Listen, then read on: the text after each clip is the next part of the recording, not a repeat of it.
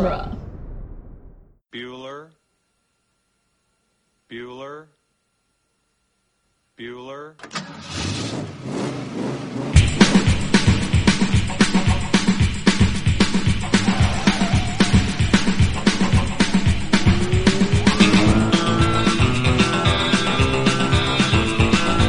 Welcome back, everybody, to Ferris Bueller's Minute Off, the fan podcast where we overanalyze the John Hughes classic Ferris Bueller's Day Off 1 minute at a time. I'm Gary Roby. I'm Scott Corelli, substitute Victoria.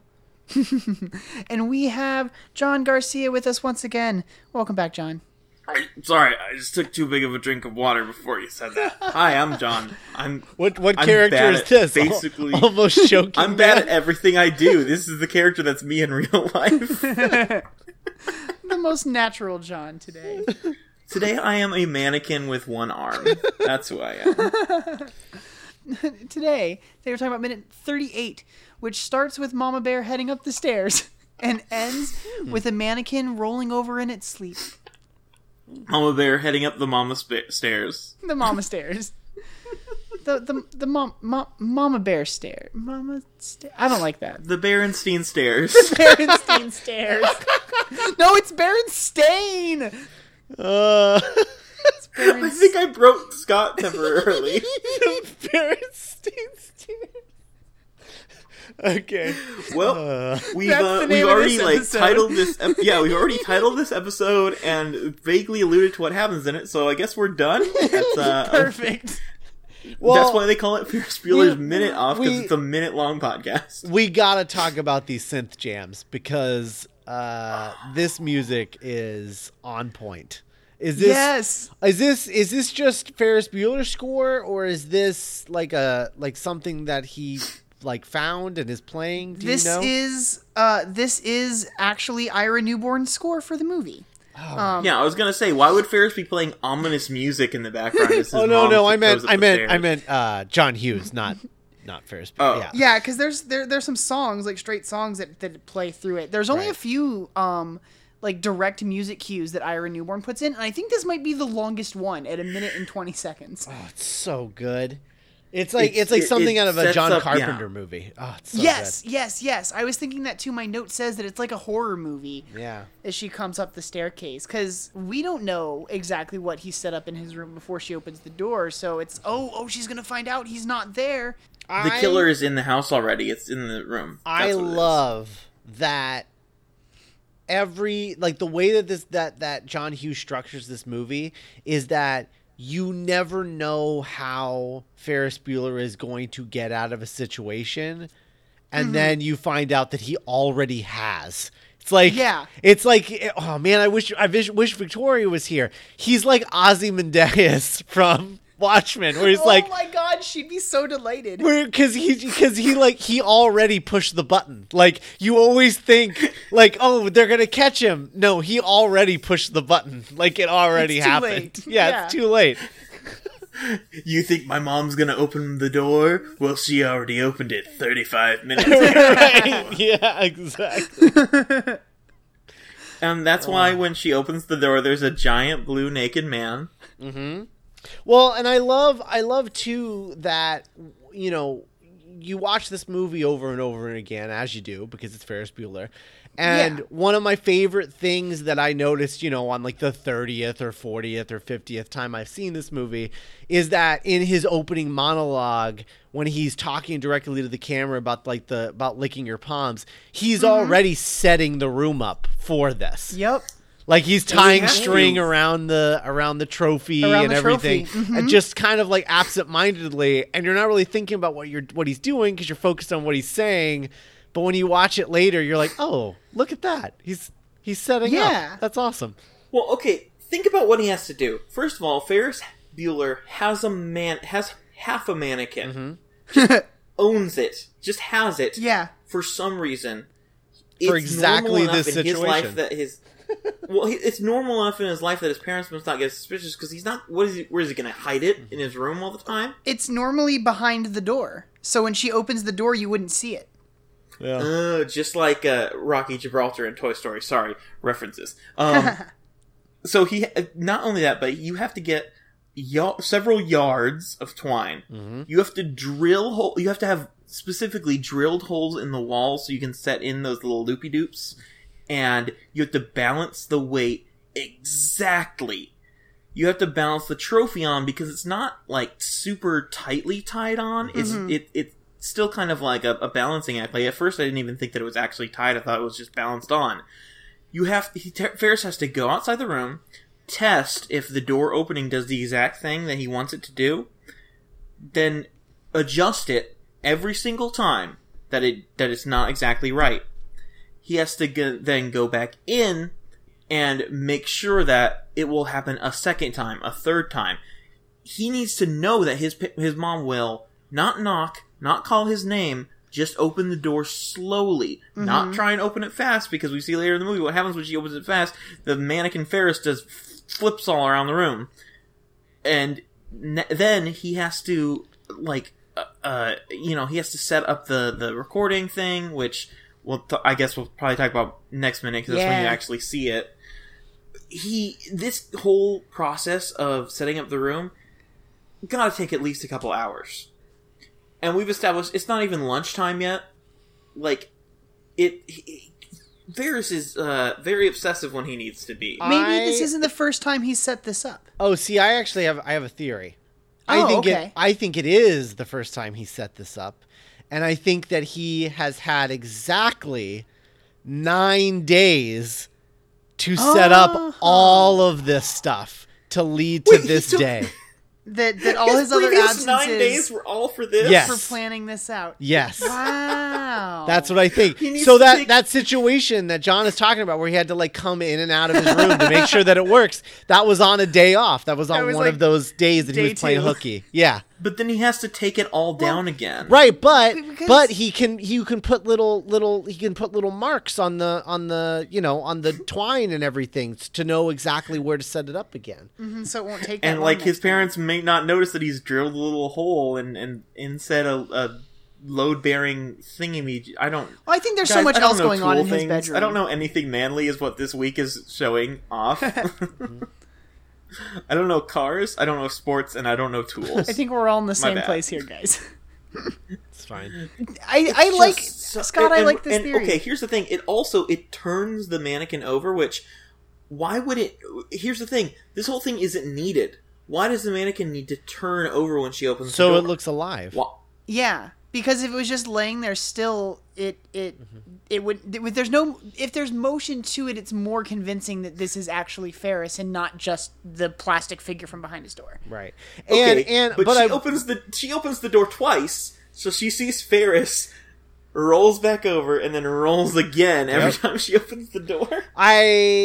Well, and she also doesn't seem to notice that her son's hand and arm are, one, brown, and two, not connected to each other very well. Like, No. there's an obvious... That might be next minute? I don't know, yeah. No, it's here. Like, when she sees it roll over, the the first arm time. is sticking out of the blanket, and it's... like it's a separate like hand and arm. Ferris, you must be so sick. Yeah. Terrible. What's happened to you?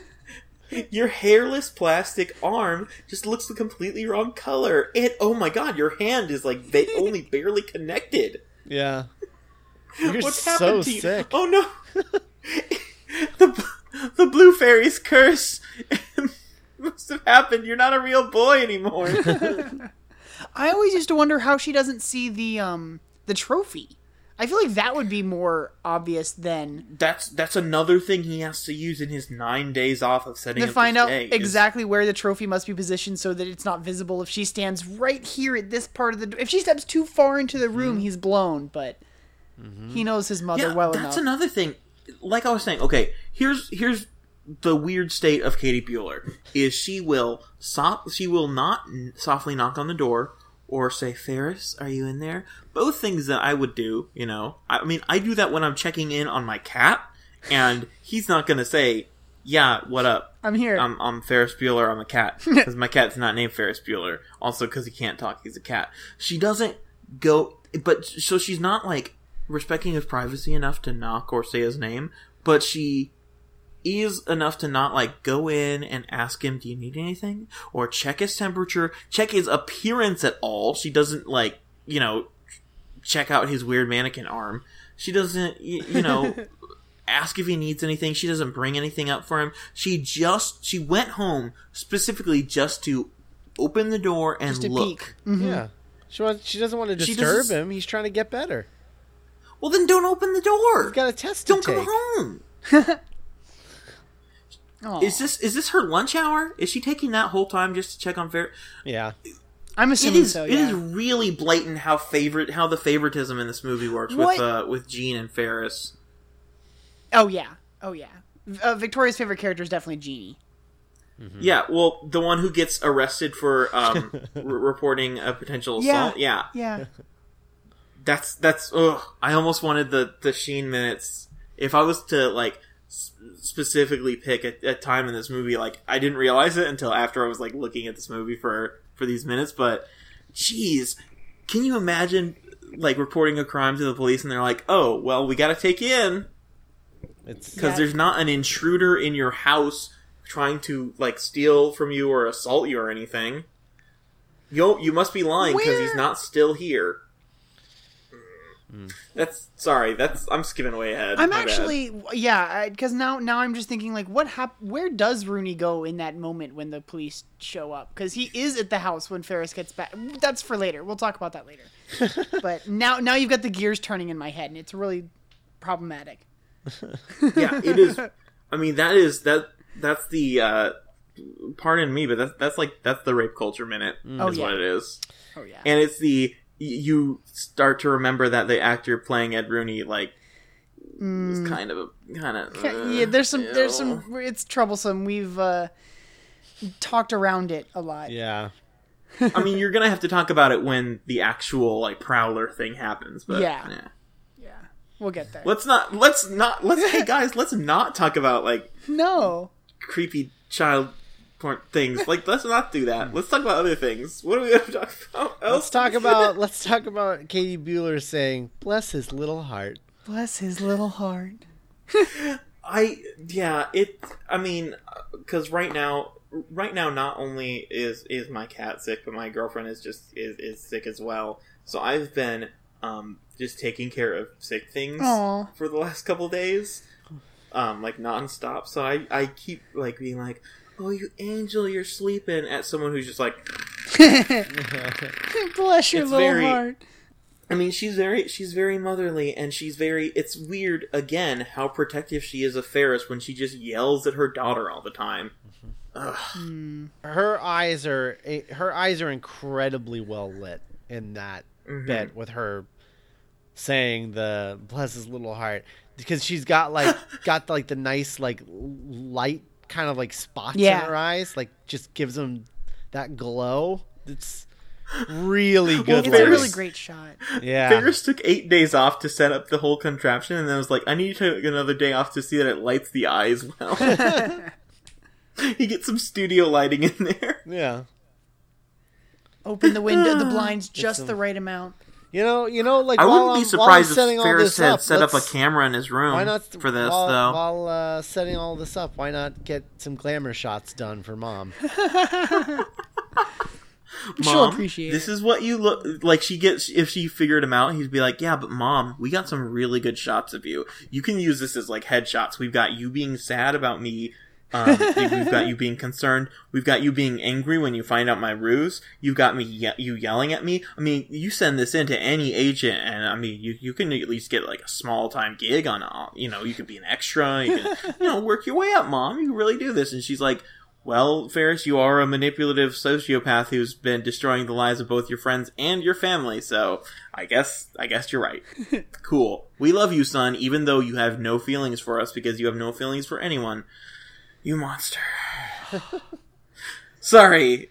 Ferris is a very bad... He's got some of the traits of the worst human beings who have ever existed. It's a little touchy.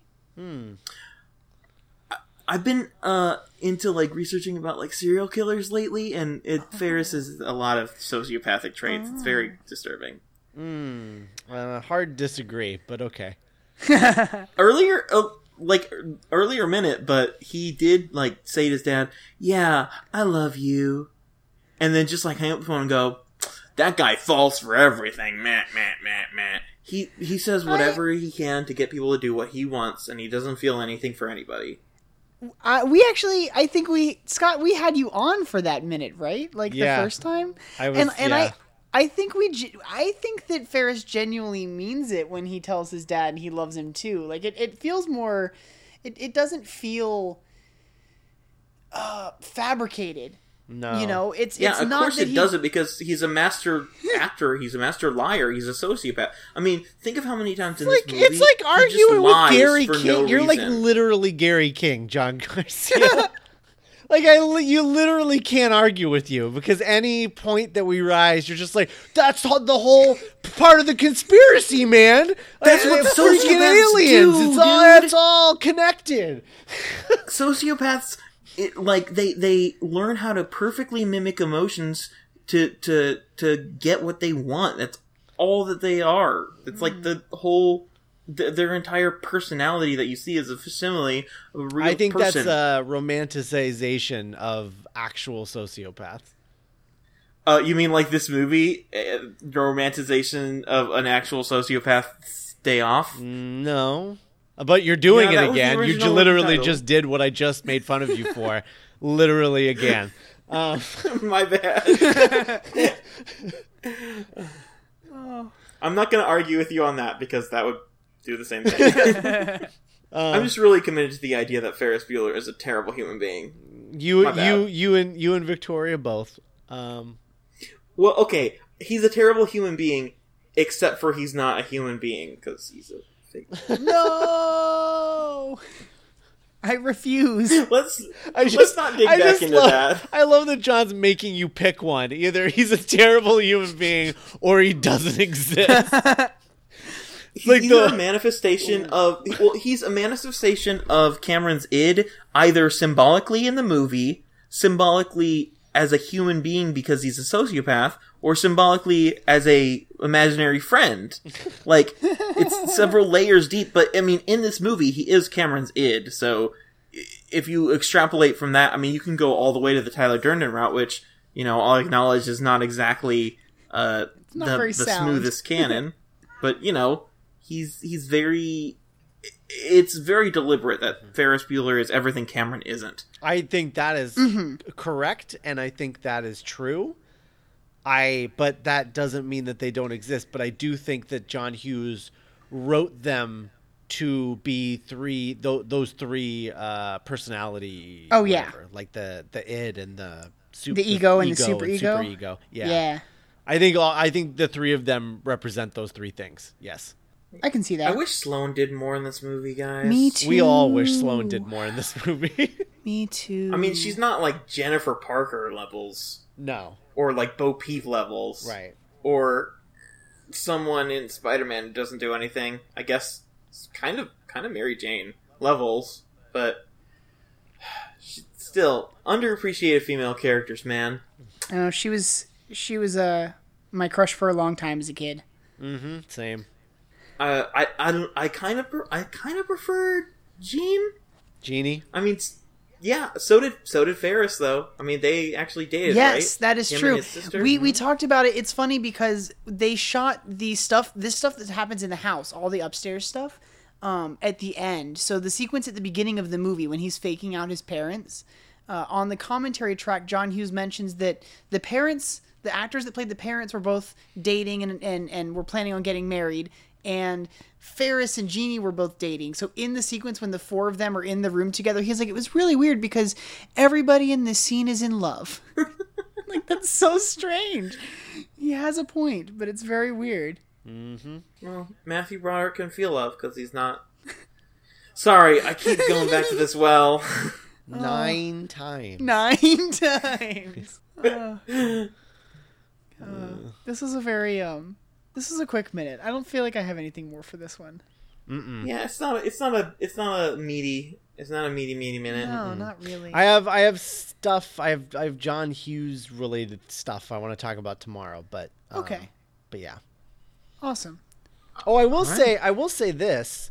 This movie taught me how to write screenplays. Because I didn't know how to write a script before. Like, I didn't know how to do it, and my dad bought me a screenwriting software when I was like 12, 13, because I wanted to learn how to write movies. Sure. And I didn't know how to write a movie, so I didn't want to write one of my movies, so I wrote Ferris Bueller. So I just would watch it. Oh, you like copied and like transcribed? I would watch it, and then I would transcribe it, but I wouldn't do like when you look up like transcriptions and it's just like dialogue, like I would write action and everything. Like I would write it like a script. Like it looked like a script when I was done. When I started taking my notes for this show, because for Harry Potter it's just kind of bullet points, because I feel like I have a lot more of the Harry Potter stuff in my head after reading the book so much and watching this movie so much. But like when I started doing my notes for this one, I did kind of want to write out some of the dialogue, take kind of like a little summary of the minute so that I'd be a little bit more prepared. And I think my first like 2 weeks of notes look like a script where it's got like everything. And now it has just kind of boiled down to just like the lines of dialogue and particular notes about things that happen that I want to talk about. Right. See, but yeah, I for me, remember specifically watching. I remember doing this scene and having to write this and knowing the rule of like a page of a screenplay is a minute of the movie, and so like I just tried to.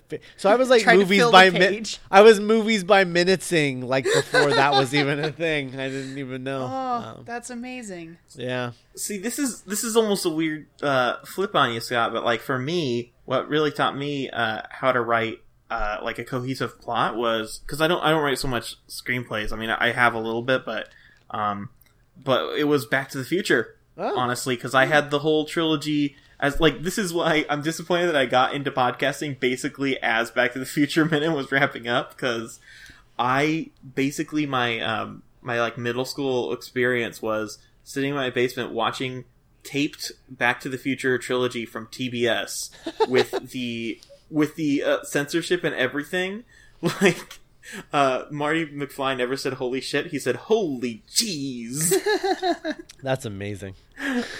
And you know, stuff like that. So I watched these over and over and over again. Like, I knew exactly how long to fast forward to get past the commercials. And so like that kind of, you know, the whole note guard method, the setting up beats and vaguely hinting at things so you can expand them later when you actually think of them. Like, that's kind of how I write a lot. That's fascinating. Yep. Same. Guys, movies are good. Movies are good. All right. I think we should put this one to bed. Let's go back to... We'll come Let's back put tomorrow. it to bed Put it and to then bed. attach a Aw, string to bless a his little mannequin heart. and put that in the bed. The sleeping podcast angel. Aw. 9 times.